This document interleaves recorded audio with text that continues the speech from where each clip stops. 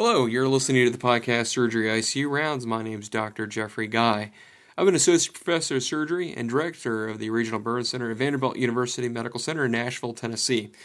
The topic that I'm choosing to talk today about is crush injury and traumatic rhabdomyolysis, as well as myoglobinuria.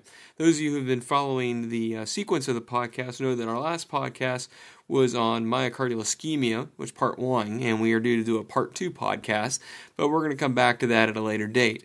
I had to give a talk on this topic today, and I felt it was appropriate to record this to a podcast and to push it out. Starting with the topic of crush syndrome, it was initially described back in World War I, and a physician named Meyer Betz described it a syndrome of muscle pain, weakness, and brown urine. And it was typically seen in German soldiers who were buried and rescued subsequent from the trenches. Remember, obviously, the trench warfare of World War I. We also saw a crush syndrome type picture in the Battle of Britain, and those people who were in London and survived the bombing of London and were trapped in the rubble there as well. There are other settings that we see currently in more modern society, typical of mine collapses. We've had several mine collapses here within the United States, and somebody who's been in a mine collapse, maybe trapped by their legs, is at risk for crush syndrome. Also, people who have been victims of severe beatings, victims of earthquakes and have been found under the rubble, landslides, building collapses, either through explosions or earthquakes, alcohol and drug intoxication, people who have been rendered unconscious by drugs or alcohol and are basically found in one position for a prolonged period of time will begin to have muscle breakdown and traumatic rhabdomyolysis. Other types of injuries where we may say severe rhabdomyolysis, particularly in burn patients, has to do with electrical injuries, whether they're lightning strikes or high-voltage power lines. This results in direct muscle damage and also blood vessel coagulation, and about 10% of those patients will go on to develop renal failure. Now, crush syndrome has a very characteristic syndrome. It's also going to be known as traumatic rhabdomyolysis. And the involvement of large muscle masses, and typically the patients have been victims of prolonged compression, and this results in compromised local circulation. Rhabdomyolysis is the liberation of components of injured skeletal muscle into the circulation. The things that are in skeletal muscle are good when they're in skeletal muscle, but when you have severe soft tissue damage and those elements that are inside the muscle cell are liberated systemically, they can result in some severe problems for the patient, particularly when we start thinking about what's inside muscle cells. Well, what's inside all of our cells in reasonably high concentrations are things like potassium, also things like myoglobin. And when these are released into the systemic circulation, we can have severe problems and systemic toxicities. Now, things that cause crush syndrome or rhabdomyolysis are things like direct compression and resulting in muscle ischemia. That when you have tissue pressure, this results in capillary perfusion. It typically will exceed the capillary perfusion pressure. And if it exceeds the capillary perfusion pressure, obviously those capillaries are not getting perfused, and you're getting ischemia and necrosis in that muscle, resulting in muscular death. When the compression is relieved by extricating the patient or removing the heavy object, the muscle is reperfused. And you've heard me say time and time again, it's often not the fall that kills us, but the sudden stop.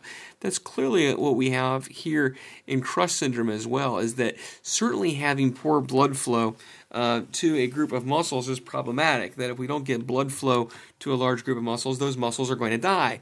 But there is a secondary problem that we have, that when we remove the compression or remove the obstruction to the blood vessels, those blood vessels get reperfused, and on that reperfusion, we release into the systemic circulations toxins that have accumulated in that injured extremity.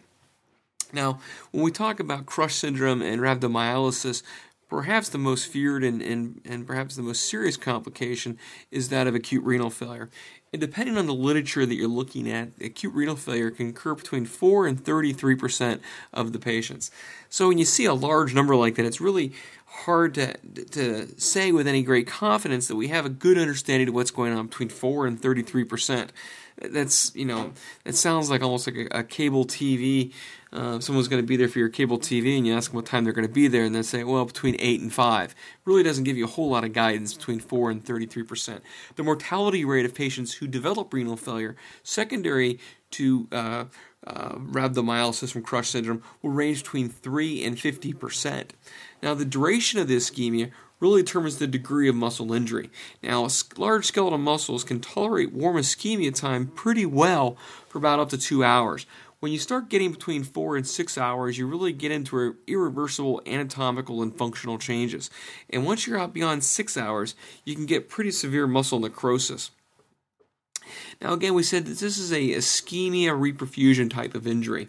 Certainly, the ischemia will lead to muscle destruction, but you don't get the systemic release of all of the toxic elements that are in the muscle cell until you reperfuse the extremity or reopen the blood vessel. And the contents of the affected muscles are released into the systemic circulation. We also get increased capillary permeability.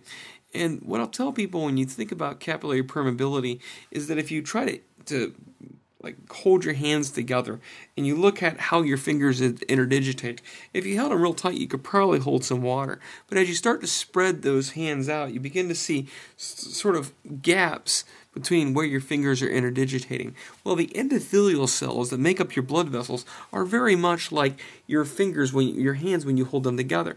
And when you get systemic conditions like sepsis, like Crush syndrome, you get those endothelial cells will start getting increased capillary permeability by a gap developing between the interdigitations of those endothelial cells. And this can result in profound amount of third space fluid sequestration.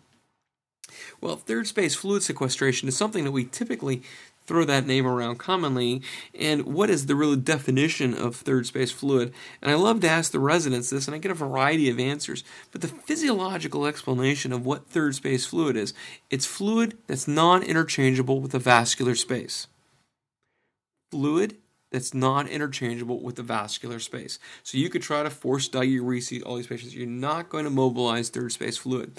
And massive amounts of fluids are sequestered into the involved extremities. Some of the papers I've read will talk commonly about 12 liters of fluid sequestration.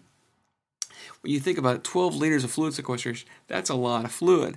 But think about our 80-kilogram male, the typical 80-kilogram male that we typically speak of.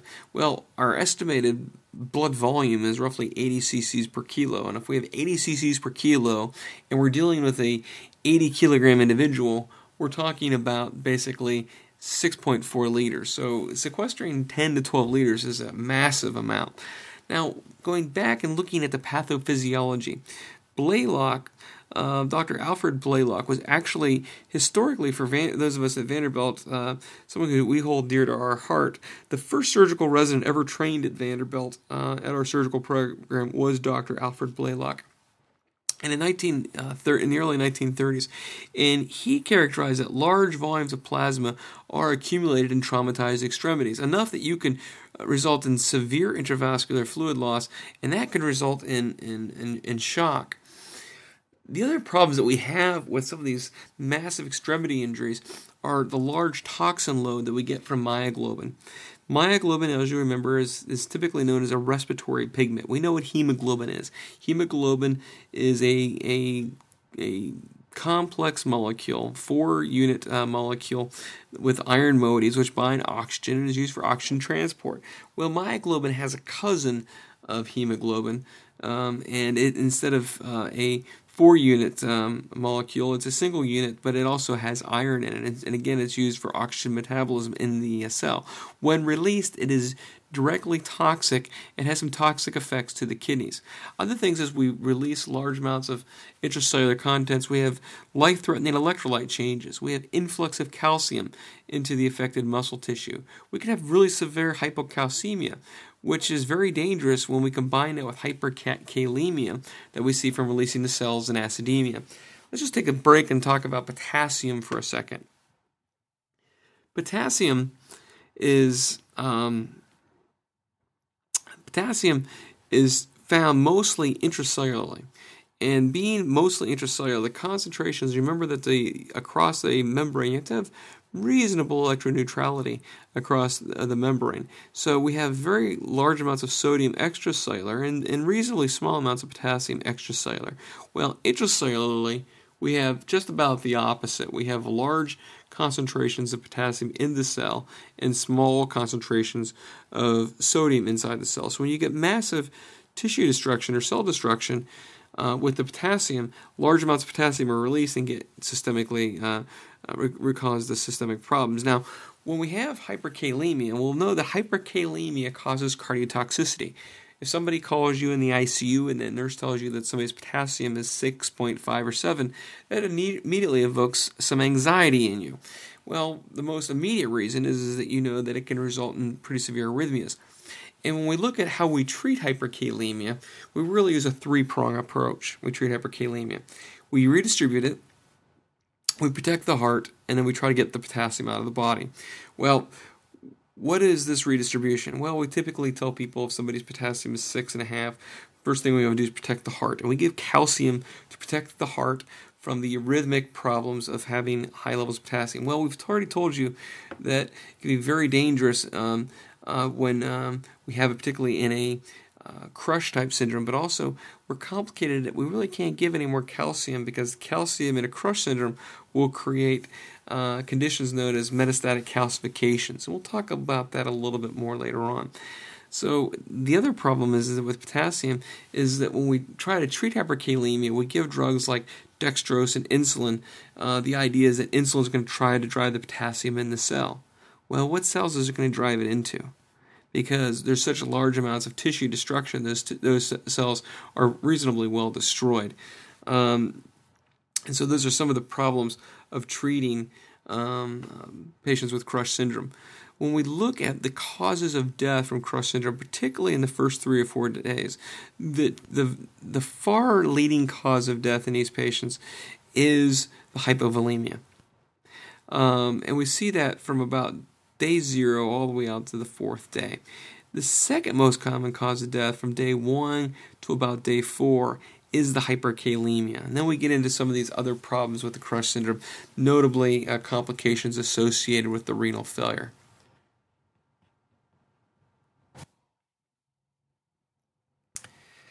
Now, as we move on, when we look at these patients, typically when they come in, what we'll typically see is in their urine can be tea-colored or slightly red, looks almost like a mild hematuria. Or in severe cases, you'll see basically urine that looks like just crankcase motor oil, clearly indicating that this is coming from somewhere and that it's from massive muscle destruction. Now, a lot of times the patients are coming in and so they're a large burn patient or they've been electrocuted. We really shouldn't say electrocuted. That means it implies that they were put to death by electricity. So we should say sustained a severe electrical injury. I will kind of slow things down and not want the patient to be immediately intubated because often they don't need to be crash intubated, but I'd like to see what the Foley catheter looks like. And people will sometimes poke fun and say, hey, Dr. Guy, A is airway and it comes before F for Foley catheter. But you can get a lot of information in these kind of patients by looking at the Foley catheter, looking at the urine.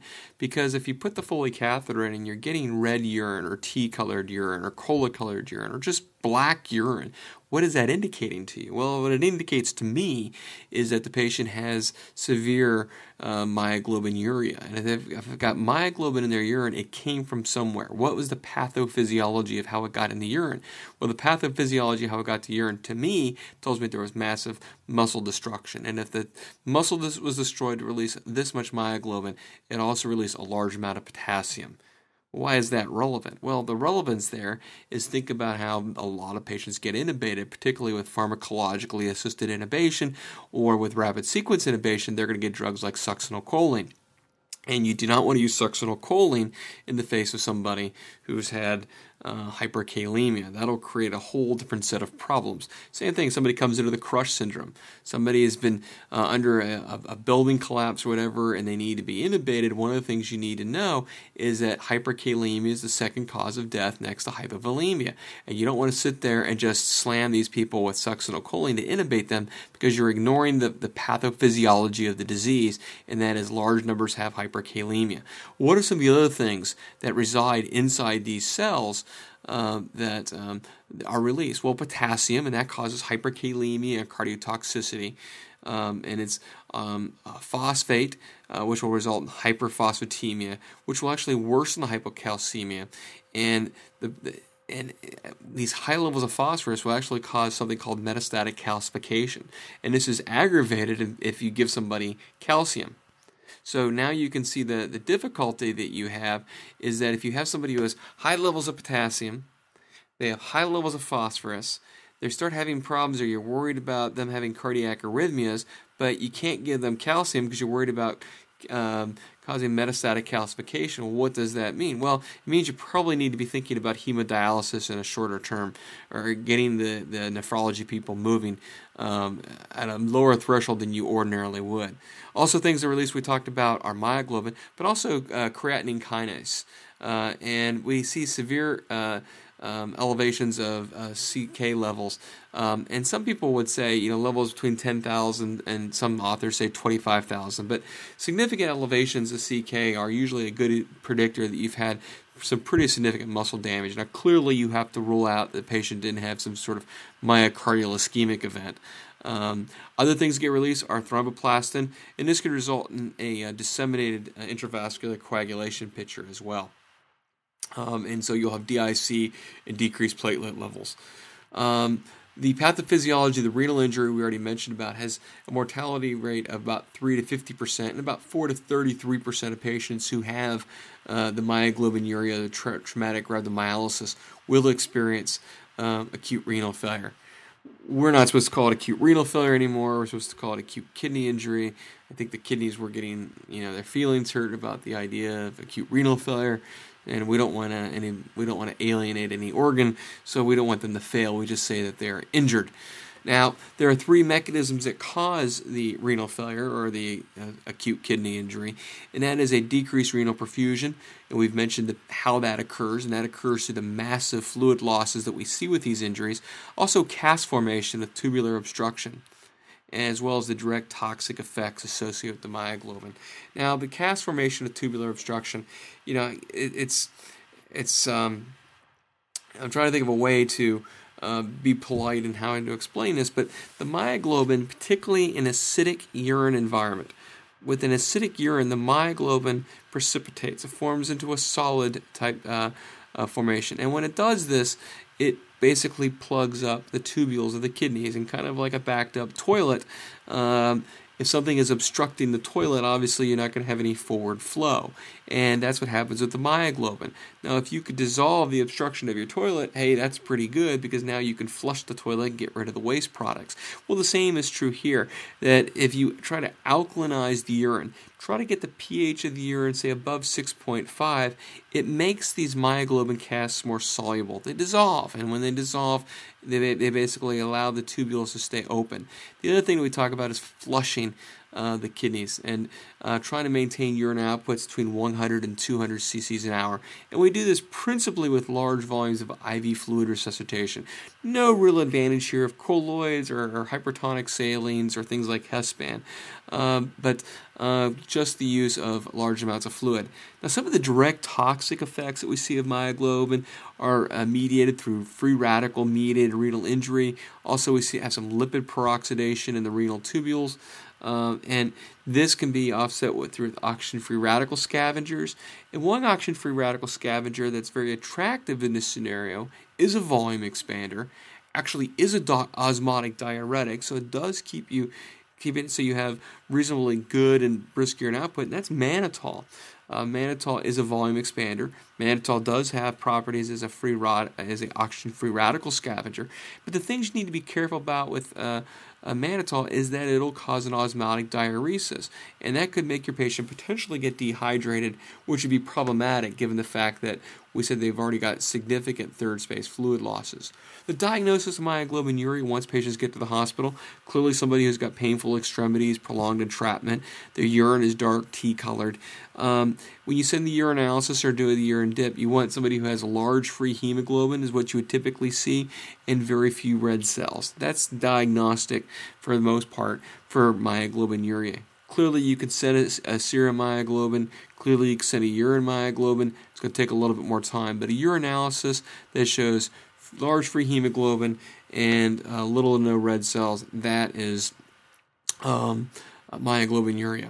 Now, we talked about the cast formation. It occurs with acidic urine. Therefore, try to alkalinize the urine with sodium bicarbonate, and that will reduce the cast formation. Serum kinase will be elevated, and that correlates with the degree of muscle injury pretty well. And the hypovolemic shock is like we said, is the most common cause of death following injury, and therefore vigorous fluid resuscitation. Mannitol for osmotic diuresis and increased urine output, and this may reduce the intracompartmental pressure. And this has been shown in canine models. And the mannitol has been proposed by some, not particularly by me, but by some, as a conservative alternative to fasciotomy.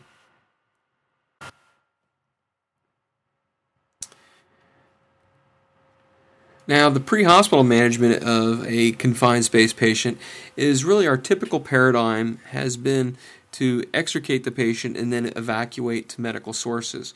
And we've classified that if we extricated a live victim, we considered that a success. Well, extricating a live patient's good for that immediate rescue, but have we extricated a patient and have we minimized their morbidity and reduced their mortality in doing so? If we extricate a patient but haven't vigorously volume resuscitated them, we may have put them in a situation where they're more at risk for the development of renal failure, or they're more at risk for more at risk for the development of complications down the road. So early fluid resuscitation needs to be coordinated while the patient is still entrapped. And getting the patient fluid resuscitated can minimize some of the detrimental effects that we'll see in regards to hypovolemia and hyperkalemia and renal failure. That means getting the IV started while you're doing your rescue. And this has been something that has not been previously very enthusiastically received. Now, you may not have good access to the limbs. Clearly, you're going to be starting peripheral IVs in very contaminated environments, and therefore you want to get those IVs out as soon as you possibly can. But they're going to serve their immediate purpose. If you need to start intraosseous infusions to save the patient's life and save their kidneys, by all means do that. If you can't get access to the lower extremities, you can certainly start an intraosseous infusion in the sternum or the humerus, and we have a separate podcast that talks about those. There are real dangers to the rescuers in confined space rescues. A confined space is really defined as a location where there's restricted entry or exit, and the typical location is not designated, or not designed, I should say, for continuous safe occupancy. There are a variety of inherent dangers, and that includes a toxic atmosphere. You could be in a situation that's high in methane or carbon monoxide. We're well aware of the toxins that people have reported following the World Trade Center collapse. The rescuers were exposed to unknown magnitudes of toxins, and some of the syndromes that patients have, or rescuers have reported since that rescue. There's also a potential for engulfing the entrant, a trench collapse, where a building can shift, and anybody providing rescue can be injured or killed, and even asphyxiation. The environment is considered so dangerous that traditional care has really been considered inappropriate in the whole. So much so that rescuers, some literature reports that the 1.6 rescuers die for every initial victim rescued in these confined space rescues. This is a very dangerous environment for the pre-hospital provider. Early aggressive hydration prior to extrication when possible, and again, forced diuresis with mannitol. You want to try to get a urine output of 100 to 200 an hour, but again, if you don't have access to the lower body and you're in a pre-hospital environment, you don't have access to a Foley catheter. And we talked about the need for alkalinization of urine. When necessary, renal replacement therapy will correct the fluid and electrolyte abnormalities. Now, this is very interesting because when you look at the causes of death following some of these earthquakes, you've had hundreds and hundreds of patients who've presented with crush syndrome. And there are organizations of nephrologists who basically have the disaster response units that following a major earthquake, they mobilize and large numbers of nephrologists and renal nurses and dialysis machines and equipment, and will go into these earthquake zones to be able to save lives by having access, by providing these patients with access to large numbers of these specialists and this specialized equipment. Again, thinking about you have a couple hundred patients who all of a sudden go into acute kidney injury needing a renal replacement therapy, creates some very significant logistical issues. The hypocalcemia should not be corrected unless there's a danger of a hyperkalemic arrhythmia, because most of the infused calcium is deposited into the injured muscles, and it may aggravate the pathogenesis of rhabdomyolysis and actually cause the metastatic calcifications that we've talked about. Now, compartment syndromes are a well-known complication associated with crush syndrome, and we actually have an entire podcast dedicated to compartment syndromes. Remember that normal compartment pressure is between 0 and 15. Compartment pressure is greater than 30, certainly over 50, produce ischemia and require decompression. And patients with higher diastolic pressures tolerate compartment pressures without ischemia. So some people look at the difference between the measured compartment pressure and the diastolic pressure. And if that number is less than 20, consider fasciotomies. The 5 P's of compartment syndrome, again, this is review because we have it in our other podcasts, are pain, pallor, paralysis, paresthesias, and pulselessness. And fasciotomy should be performed when the compartment pressure is about 20 millimeters below the diastolic pressure. Now, patients who have delayed presentation, which may occur certainly in a mass casualty circumstance, delayed, say, 10 or 12 hours, fasciotomy does not benefit the patient. In fact, there's evidence in the literature that by doing fasciotomies in a delayed fashion may actually put the patient at more harm, because you're taking you're basically converting this to an open wound, and the patient will have more septic types of complications. You've been listening to the podcast Surgery ICU Rounds. My name is Dr. Jeffrey Guy. The website for which these podcasts are found are on www.icrounds.com. My home website is burndoc.com, and hopefully I'm going to try to redo that website. There's also a pharmacology book that that is in the pre-release phase. I think it can be purchased on Amazon. That's Pharmacology for the Pre-Hospital Provider by myself, Jeff Guy, and it's being published by Elsevier. We're starting a podcast to complement that book. So if you're studying the pharmacology book, we're going to basically do podcasts around the books as a supplement to the material. Thank you for listening. Have a good evening.